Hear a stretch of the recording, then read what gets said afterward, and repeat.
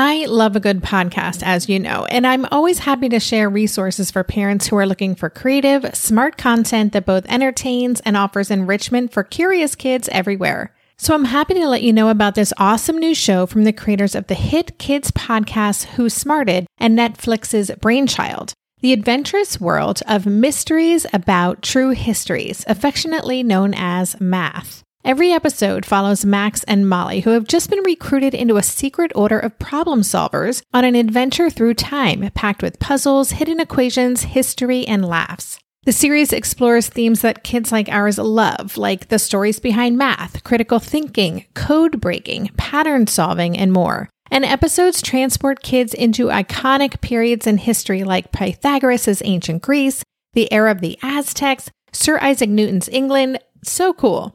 New episodes drop every Thursday and are about 15 minutes long, a perfect length for those car rides, for meal times, for break times, and bedtimes.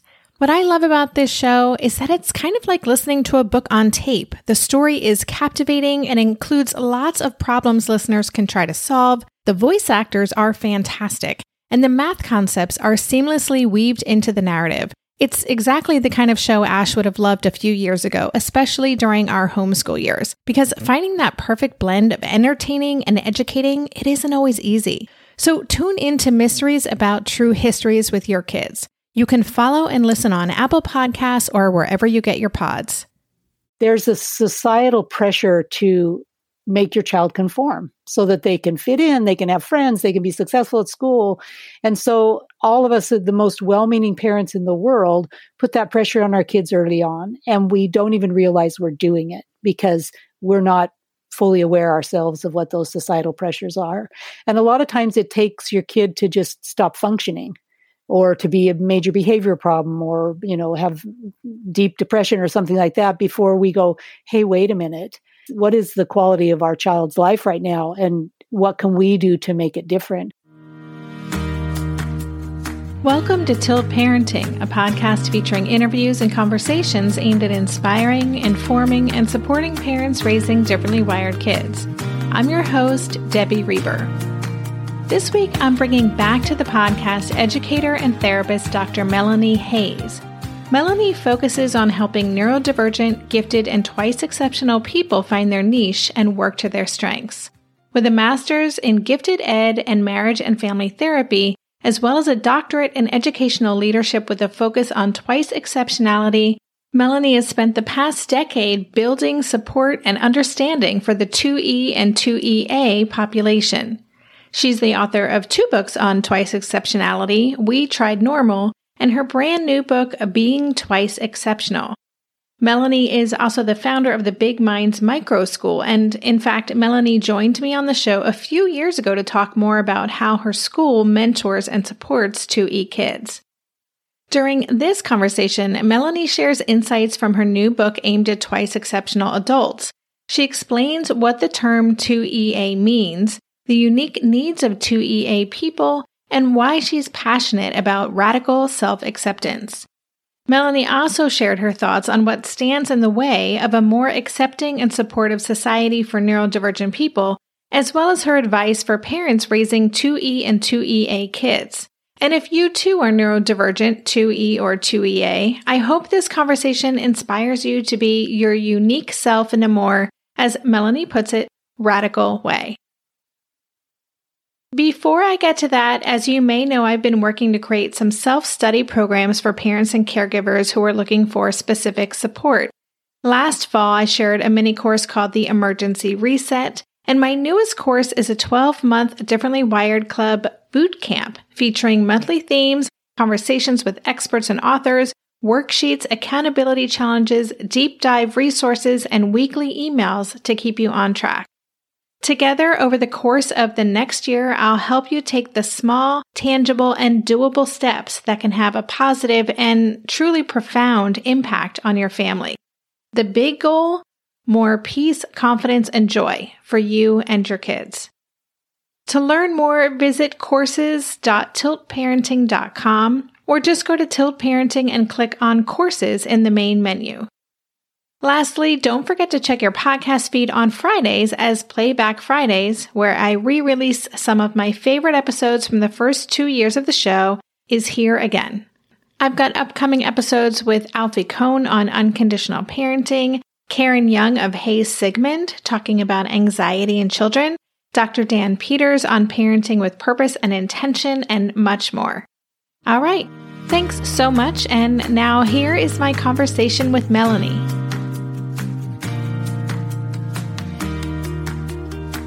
Hey, Melanie, welcome back to the podcast. Thank you so much, Debbie. I'm so excited to be here.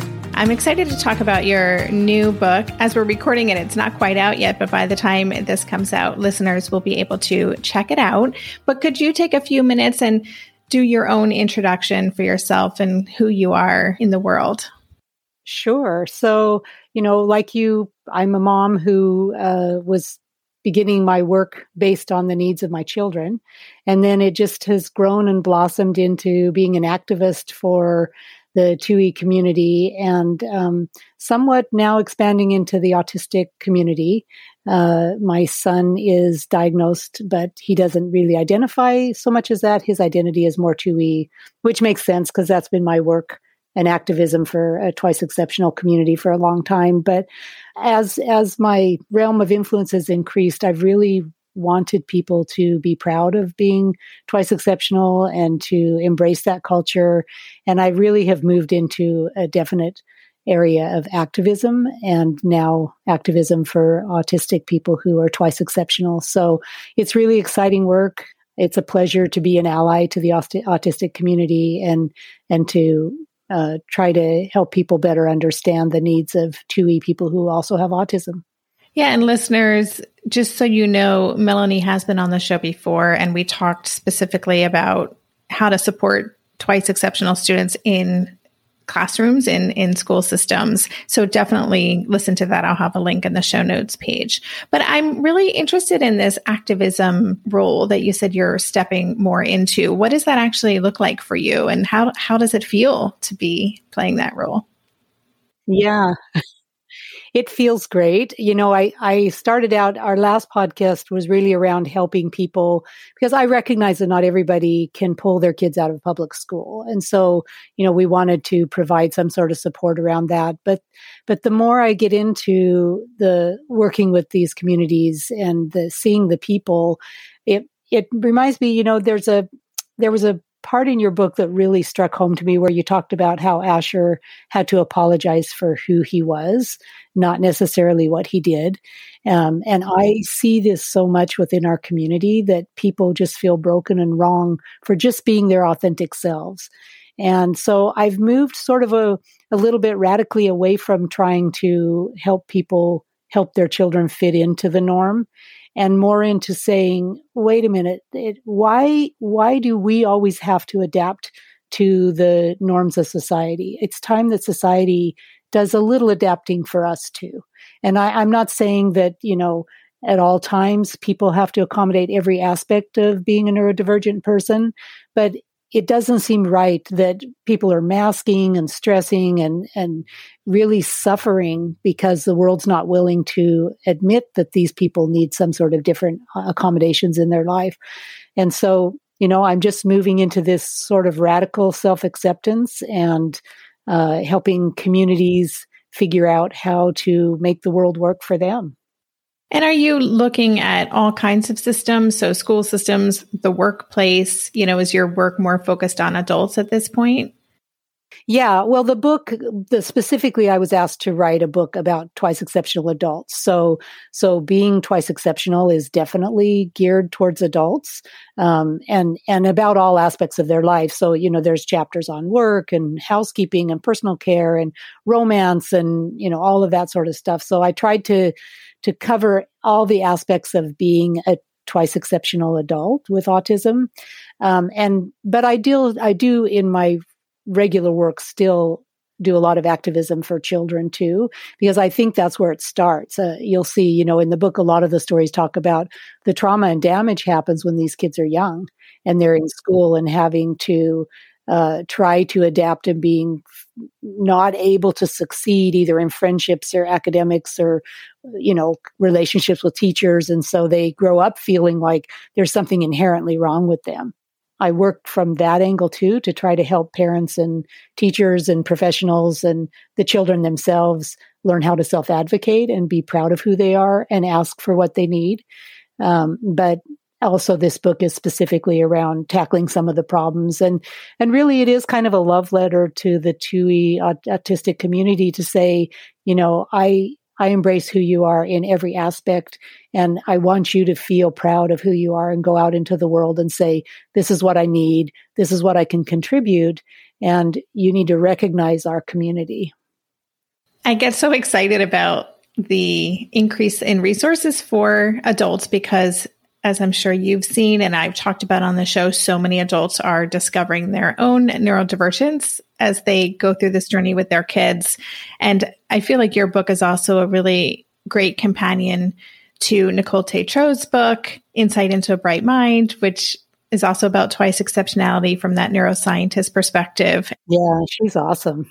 Yeah, I mean, it's just really exciting to see that there are more and more places for adults to see their own experiences be reflected and to realize that they're not alone, right? And that they're okay and perfect the way they are. Yeah. And I think it's cool that, when we started, we were all in our own little silos. You and I have been doing this for a long time. And it's so cool to see those silos connecting. And we're starting to have this interconnected support system, it's crucial and wonderful. Yeah, it is really exciting. So much progress, I feel like, in the past 10 years. So I wanted to talk about this idea of 2EA, which was a new term for me. Can you explain what that is and just tell us more about what that means? Yeah, when I started writing the book, it got a little wordy to keep saying, twice exceptional adults with autism. And so I thought, well, I'm just going to coin a new term because, we've got the G3 and all these other new terms. So I just said, I'm going to coin the term 2EA. And I don't mean it to be labeling or disrespectful in any way. It was really just for ease of writing and reading. But I do think that people can see that there's a subset of being twice exceptional that is specifically a twice exceptional person on the spectrum. And there are some specific needs related to being a 2EA person. Can you say more about what some of those specific needs are? Because I think it is interesting and important to characterize that as unique.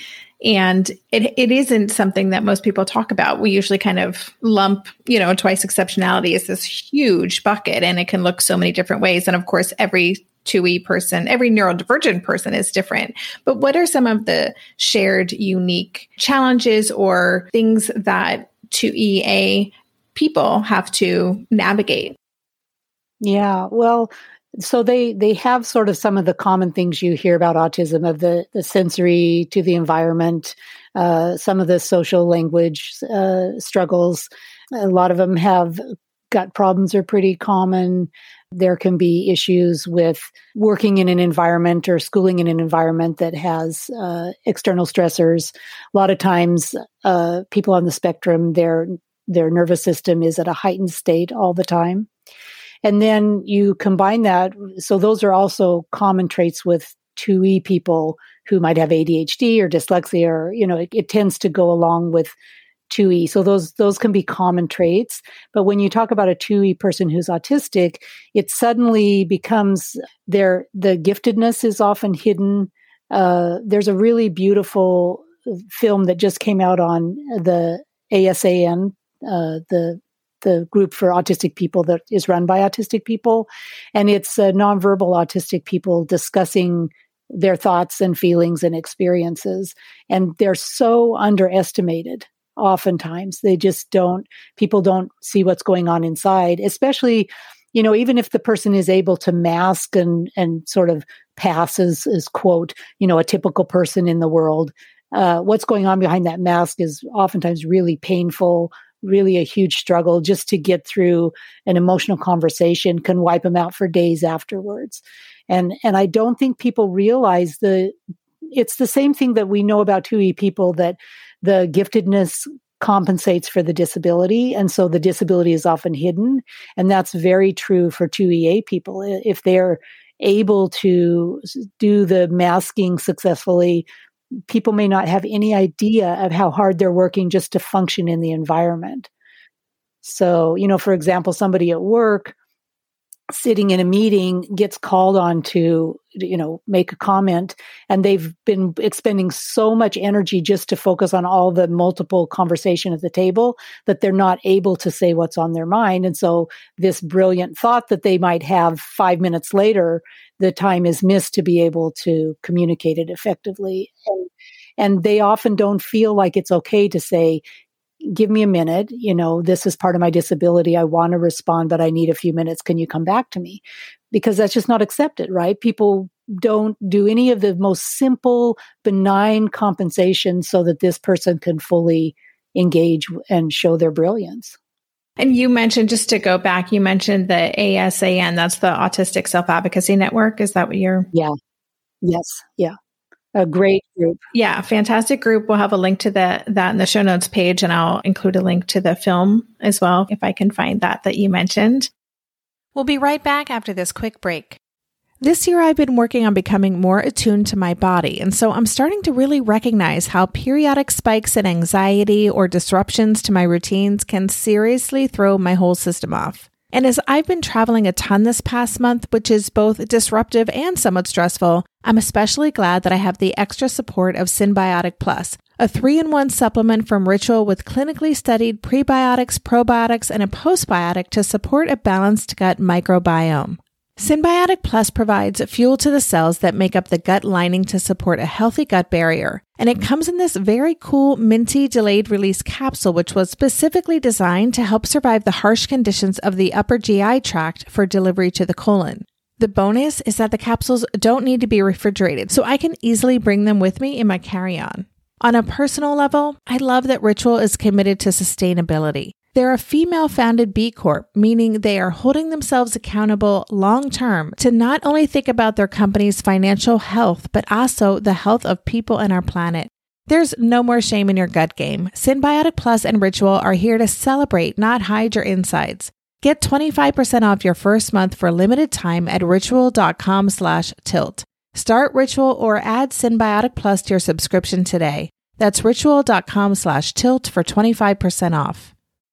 So in our house these days, Darren and I have been working together to up-level our nutrition and healthy lifestyle habits. Maybe it's our age, our changing bodies, my shifting hormones. Whatever the reason, I'm here for it. And that's why I'm loving Green Chef, a meal company that makes eating well easy with plans to fit every lifestyle.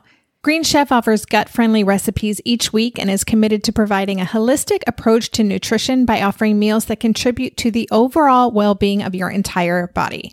Darren and I are particularly big fans of their nutrient-dense, science-backed gut and brain health recipes, developed in partnership with registered dietitians that improve digestion, reduce bloat, and also boost energy and immunity. This week's favorites? Turkey, black bean, and sweet potato chili, and the Baja chicken bowls with mango salsa. I mean, don't those sound delicious? But if that's not your thing, you can choose from a variety of customized meals to suit your lifestyles with preferences like keto, vegan, vegetarian, fast and fit, Mediterranean, gluten-free, and protein-packed. Whatever you choose, you'll get farm-fresh ingredients, organic whole fruits and veggies, and premium proteins, along with chef-crafted, nutritionist-approved recipes delivered straight to your door. Go to greenchef.com/60tilt and use code 60tilt to get 60% off plus 20% off your next 2 months. That's 60% off plus 20% off your next 2 months when you use the code 60tilt at greenchef.com/60tilt. Green Chef, the #1 meal kit for eating well. I'm wondering about the 2EA adults that, you interviewed a lot of people. There are a lot of stories in your book. Well, I have a few questions. The first is, did you find that a lot of the adults that you spoke with or that you've come across in stepping into this work more deeply, that they are on this path of discovery as an adult, or are these people who primarily kind of knew who they were or what their wiring was when they were younger? So it's a mixed bag. Like there are some people who knew from a young age what they were and how to either embrace or reject themselves because there were both. And there are others who just never understood why life didn't work for them until they were an adult. And some had diagnoses professionally, some self-diagnosed, which I also fully embrace and support. And they started on this journey of like, oh, this explains so much. Now I understand why this is this way for me, or why I never fit in, or why I struggle so much, or why I'm exhausted all the time, or, why my health is impaired. So, and even some of the people that have known they were 2EA from a young age, they still discover a lot more as they become adults, because oftentimes parents, and, we're both parents, so we understand this at a very deep level. There's a societal pressure to make your child conform so that they can fit in, they can have friends, they can be successful at school. And so all of us, the most well-meaning parents in the world, put that pressure on our kids early on. And we don't even realize we're doing it because we're not fully aware ourselves of what those societal pressures are. And a lot of times it takes your kid to just stop functioning, or to be a major behavior problem, or, have deep depression or something like that, before we go, hey, wait a minute. What is the quality of our child's life right now? And what can we do to make it different? And some kids never got that. They grew up their whole life feeling like their parents were disappointed in them, or angry at them, or, they were failures, especially in high achieving families, which of these 2EA kids often are part of a high achieving family. And so they're the odd person out in a group of sort of vanilla gifted people who are succeeding at all of the norms of society, and they're the one who's a failure. And so that can be really painful. And even with a diagnosis of autism, a lot of times they're still not understood. They're still not recognized within the family and the parent group. Oftentimes the parents have low expectations for them. And all of that is really painful. We mentioned earlier that you have a lot of stories in here from 2E adults, 2EA adults. How did you go about finding people to share their experience? So first, I want to say that the stories are completely made up. So these people are not real people. They're people from my imagination, but they rely heavily on my experiences with autistic people who are 2EA, who I've worked with over the last 20 years. Some of the incidences in the stories were people I've met in the last 5 years, and some of the situations and quotes may have come from someone I know 20 years ago. So, it was the intention to really protect privacy of the people I've worked with and make them not identifiable in the reading. But I'm really grateful for all of these interactions I've had with these amazing people over the years, because I feel like they're my people, even though I myself am not autistic. I have run in these circles for a long time. And so I'm proud to be part of this community.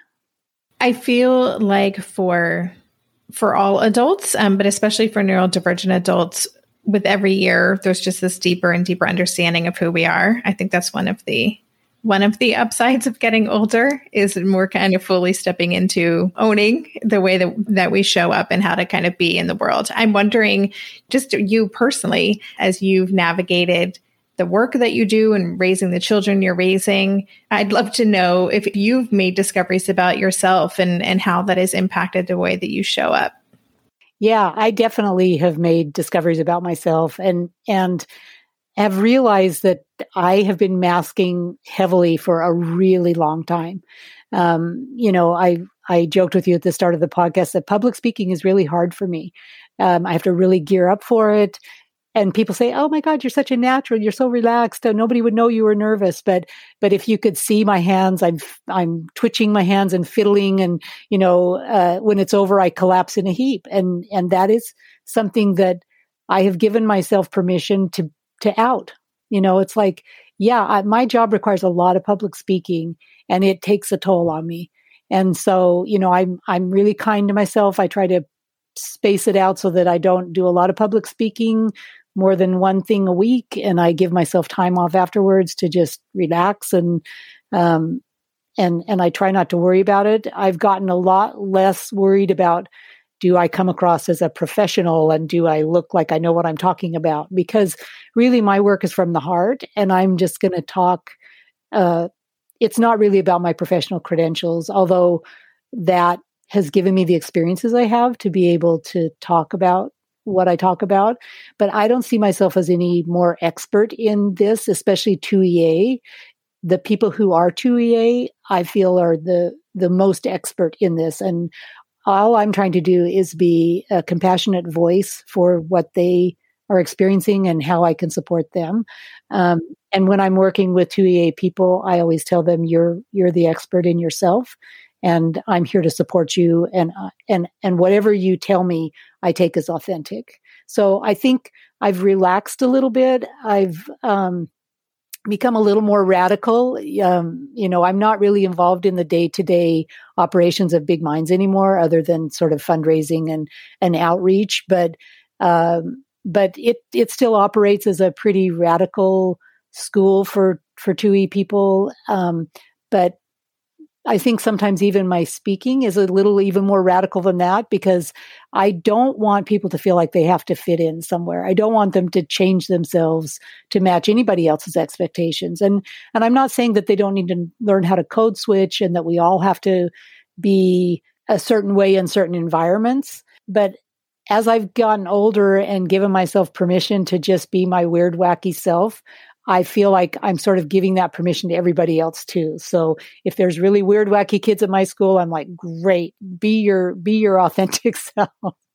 Well, one question about what you just said, you talked about how you're giving yourself permission, you're being compassionate with yourself to just kind of be the kind of speaker that you are. And I'm wondering if prior to that, before you kind of came to this place of really just being, okay, this is hard for me and I'm just going to put it out there, did you make it mean anything about yourself that those things were harder for you? Like, did you have a point where you internalized that as something that was a deficit or a negative thing for you? Yeah. I mean, for a long time, like I can remember putting on a suit jacket and, dress pants and dress shoes and going out to speak publicly.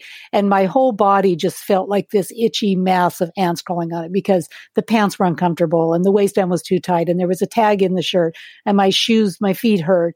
And, I'm worried about makeup. And so my eyes are stinging because I have no tolerance for makeup. And I'm just miserable. And I'm up there trying to present my best self, and I'm castigating myself like, why am I not normal? In fact, I remember I wrote a poem in sort of my journaling about like all these beautiful things in the way people look and their hair and makeup and clothing, and it's not me. Like I cannot put on these, like right now I'm wearing a sweater and a pair of cargo pants, and that's, I now, when I go to public speak, even though I have to put on this persona of I'm the founder and executive director of Big Minds, I work as a therapist at Summit Center, like I do have to put on a certain professional persona, but I give myself permission to just be my weird self. And if I have to wear comfortable, loose clothes and no makeup, and, I'm going to come across as a very homely kind of person, that's okay. But for a long time, it wasn't okay. I really felt like I had to be that professional mask, that professional persona. And it took its toll on me. Like I have lasting health problems because of it. A lot of the things that I talk about in the book, I also went on that journey of discovery to realize that I have to love myself. I have to radically accept myself. I have to embrace my differences. If I can't handle people's cologne, I'll tell them that now, because otherwise, I've been in a room and my eyes would be watering, my nose would be running, I'd be having a headache and feeling nauseous because of the sense of people's perfume, and I don't want those people like, no perfume allowed, but I do want to say to people, excuse me, I need to go blow my nose because I'm very sensitive to smells. So I'm not asking other people to change for me, but I'm allowing myself to say, this is what I need. In the book, I call them escape hatches. So whenever I go into some situation I know is going to be really hard for me, I have an escape hatch. Like if it's going to be tough to be at a function where it's, socializing and it's like a mixer kind of thing, I'm going to be freaked out after about 10 minutes. So I'll excuse myself to go to the bathroom. I'll pretend to get a phone call and go outside and walk around for 10 minutes and come back in to give myself that space I need to be able to function and continue going. Yeah. And I think, again, sharing this and the more people that kind of just own who they are, it gives other people permission to feel better about doing that. And it ultimately, it's just like talking about mental health challenges, right? It's just kind of destigmatizing, breaking the rules and, that it's okay to just show up as you are. Yeah, because they're stupid rules. Yeah. I mean, most of what society has for us is it's not authentic. It doesn't allow people to be their best selves. And so, I'm fine with saying, sorry, that doesn't work for me. And I never used to do that. I was a complete pleaser. I'll do whatever you need to make you comfortable, to, provide whatever your organization needs. We'll be right back after this quick break. Hey there, it's Debbie. I love making this show and sharing conversations about how to support our awesome neurodivergent kids. I've seen how even one little insight from an interview can spark a big shift in daily life. But I know that raising complex kids can be messy and lonely. And just when we think we figured it out, something comes up that boots us right back to feeling overwhelmed and stuck. That's why I've poured everything into creating a way for parents like us navigating complex parenting journeys to join together and chart a path that feels positive, hopeful, and doable. It's the brand new Differently Wired Club experience. In the club, you'll get personal support from me and other seasoned parent coaches, 6 live calls every month where you can connect and get your personal questions answered, the opportunity to learn directly from authors and experts like I have on this show, monthly themes for getting specific and tactical, an exclusive private podcast feed, and the best, most generous community of parents. Seriously, these folks show up for themselves and each other, and that right there is really everything, because it's a daily reminder that we're not alone. Our kids aren't broken, and we have totally got this. The recently rebooted Differently Wired Club is on a brand new platform with its very own iOS and Android app. It is such a great space.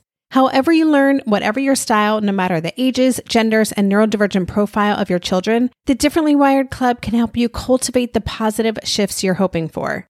Join us today by going to tiltparenting.com/club. That's tiltparenting.com/club. I hope to see you on the inside. No one told us the truth about parenthood. Why? This is the podcast everyone needed before they had kids, because now that those little ones are here, there is a lot to unpack. I'm Rachel Shepardota, and I am your host for the podcast No One Told Us, where we tell the truth about parenting and let you in on all the stuff you really should have known about before having kids. I am the founder of Hey Sleepy Baby, but this podcast is so much more than sleep. We'll be diving into all the topics that you really care about and need to know while you do your best job raising those adorable, tiny humans. Our goal is to just make you feel less alone and less overwhelmed. There are so many things that no one tells us before becoming a parent, and I think that we should really pull back the curtain on becoming a first-time or second-time mom or dad to share the good, the bad, and the ugly. We'll have a little education, a little fun, and a whole lot of heart that goes into each and every episode. So join me and our amazing guests each week to hear us talk about what no one told us. So you've mentioned the word radical multiple times in this conversation, radical acceptance.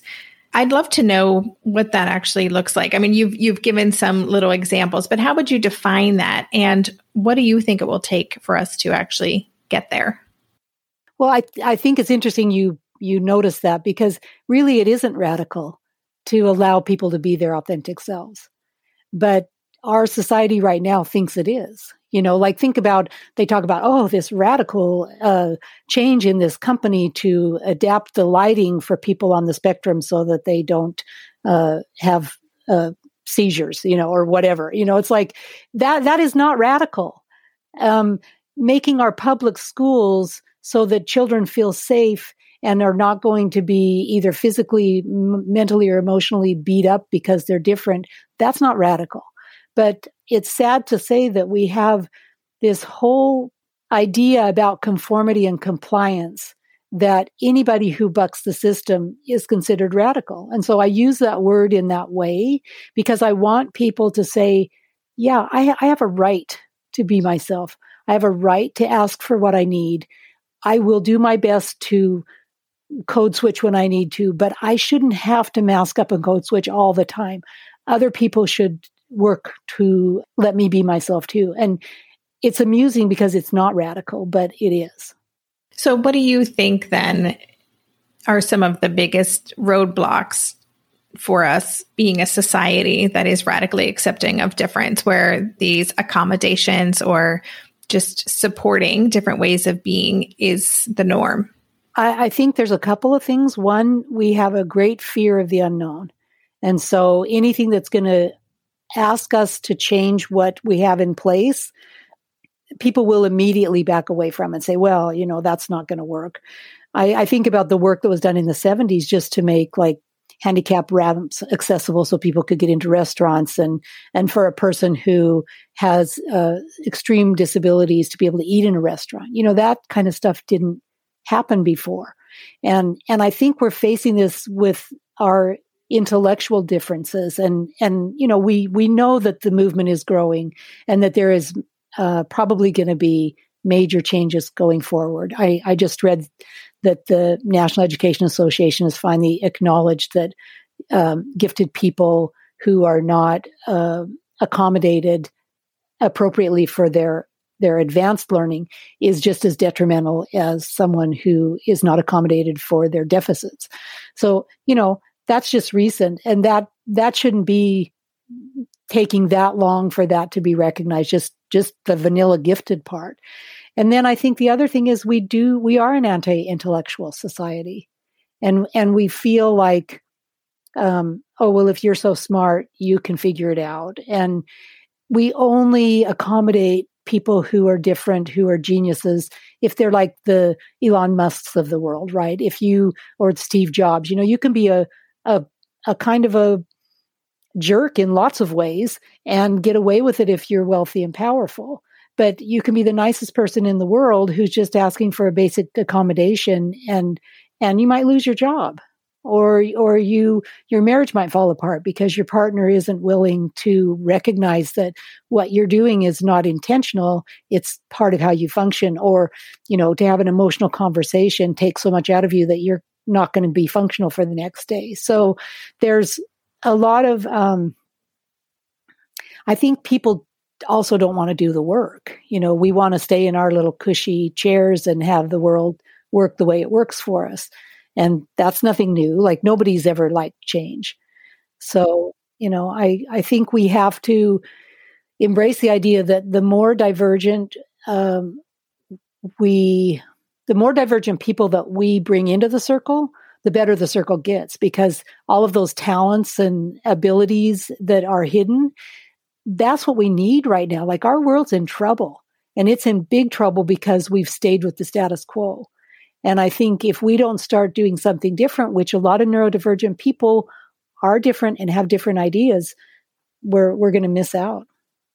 100% agree with that. I want to, before we wrap up, I want to just spend a moment talking about launching, because many listeners of this show are raising 2 EA kids. And I will say that for this season, I just yesterday interviewed Jordan O'Kelly, who is a 2 EA young adult who is successfully launching right now, is in college and doing very well, pursuing his dreams. And so I'm just wondering what advice you have for listeners who are raising 2E or 2EA kids to really help them progress towards a successful launch. Yeah, well, I think a lot of the hesitancy to launch is the anxiety, because they haven't had good experiences in the world, and the world hasn't worked for them. And so they're thinking, even with my parents, even the most supportive parents, right, that they've been the buffer, they've helped the child, but the child has still not had good feedback around, oh yeah, I can do this. Life works for me. And even things like, when they become 12 and 13 and they hit that latent period where they're developing their friendship circle, their second family, a lot of our kids have never had a chance to do that. And so those milestones, the developmental milestones that move them towards launching, have not happened, or happened much later. So I think for parents, it's about reducing anxiety, about helping their children see where their strengths are, helping them learn to self-advocate so that they can ask for what they need, so the world doesn't seem quite as scary a place, to really stretch out the launching pad, because the runway needs to be longer for our kids. They might not launch till their mid to late 20s. But once they launch, if the parents give them that sort of support and help them understand how to use their strengths to be functional in the world and how to use the advocacy for the places where they're not functional, then the world seems less scary and they feel more capable. And, parents, I think, oftentimes the sort of vicious circle is parents overcompensate because they see the anxiety and they try to reduce the situations that create the anxiety. And it's, good parenting. You're trying to protect your child, but it's a really fine line to walk. So as you're raising your child, you want to push them, nudge them a little bit so that they see that they can tolerate a little distress, that they can, be out in public and go to this event and do it successfully, or they can finish this project and be able to show it to people. So it's tricky. But if the parents can do that little bit of dance where the kids learn to have confidence in themselves, because really it's kind of all about self-efficacy, self-advocacy, staying connected to your passions, and really embracing yourself for who you are. That's what the kids need to launch.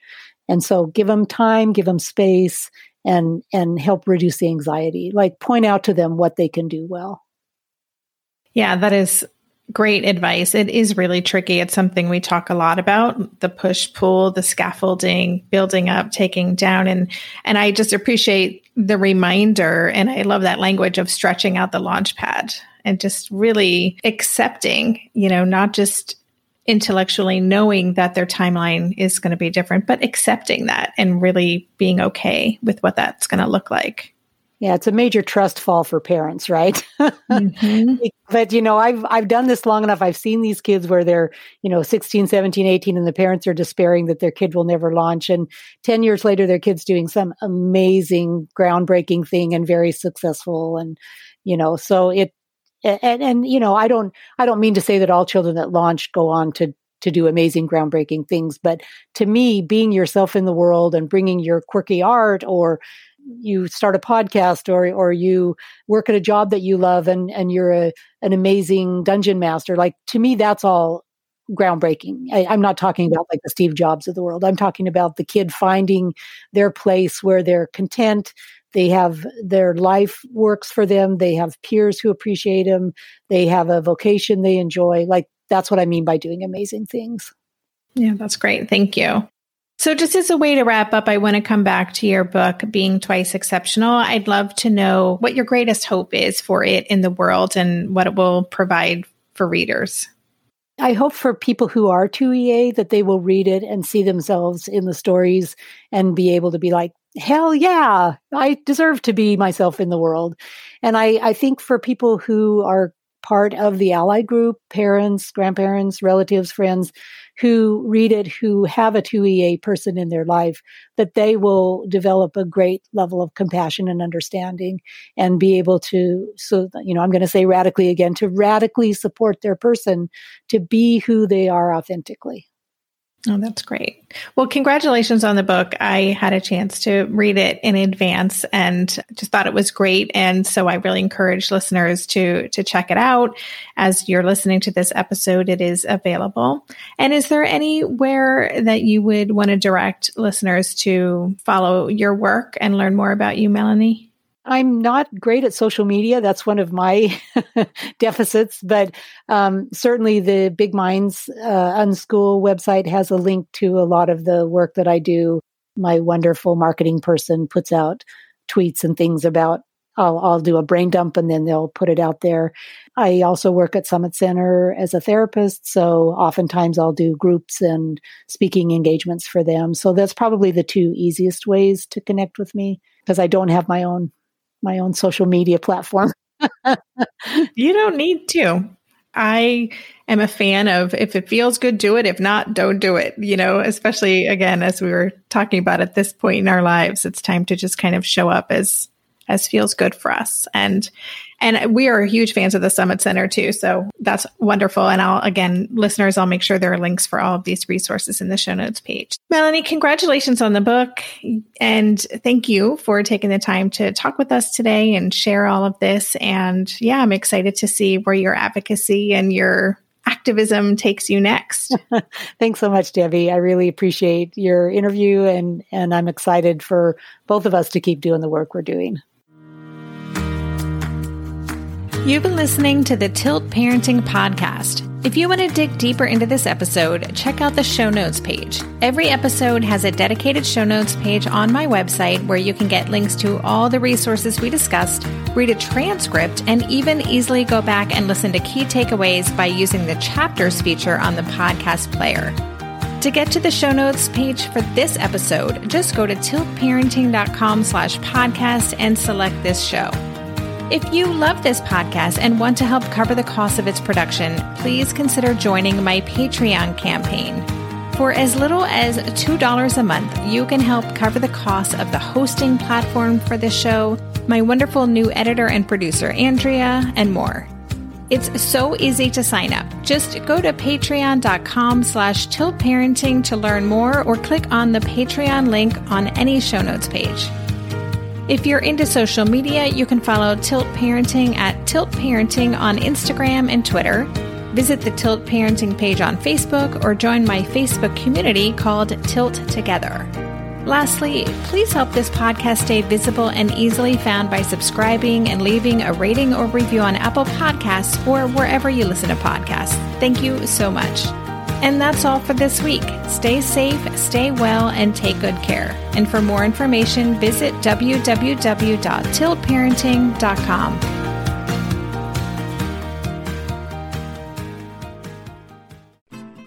I'm Margaret. And I'm Amy. And together we host the podcast, What Fresh Hell? Laughing in the Face of Motherhood. Margaret, I would say you're sort of a where are my keys kind of mom. Correct. Sometimes a where are my kids kind of mom. Well, you're, Amy, more of a we were supposed to leave 35 seconds ago, Mom. I mean, touche. In each episode of What Fresh Hell, we come at a topic from our usually completely opposite perspectives. I bring the research. And I bring kind of the gimlet eye. Like, is that research really going to work, people? And almost 10 million downloads later, we're still laughing. We also talk to experts in the parenting field, plus parents with stories we can all learn from. We make each other laugh, we challenge each other's assumptions, and we have what we think is the best parenting community on the internet. Check out What Fresh Hell? Laughing in the Face of Motherhood wherever you listen to podcasts.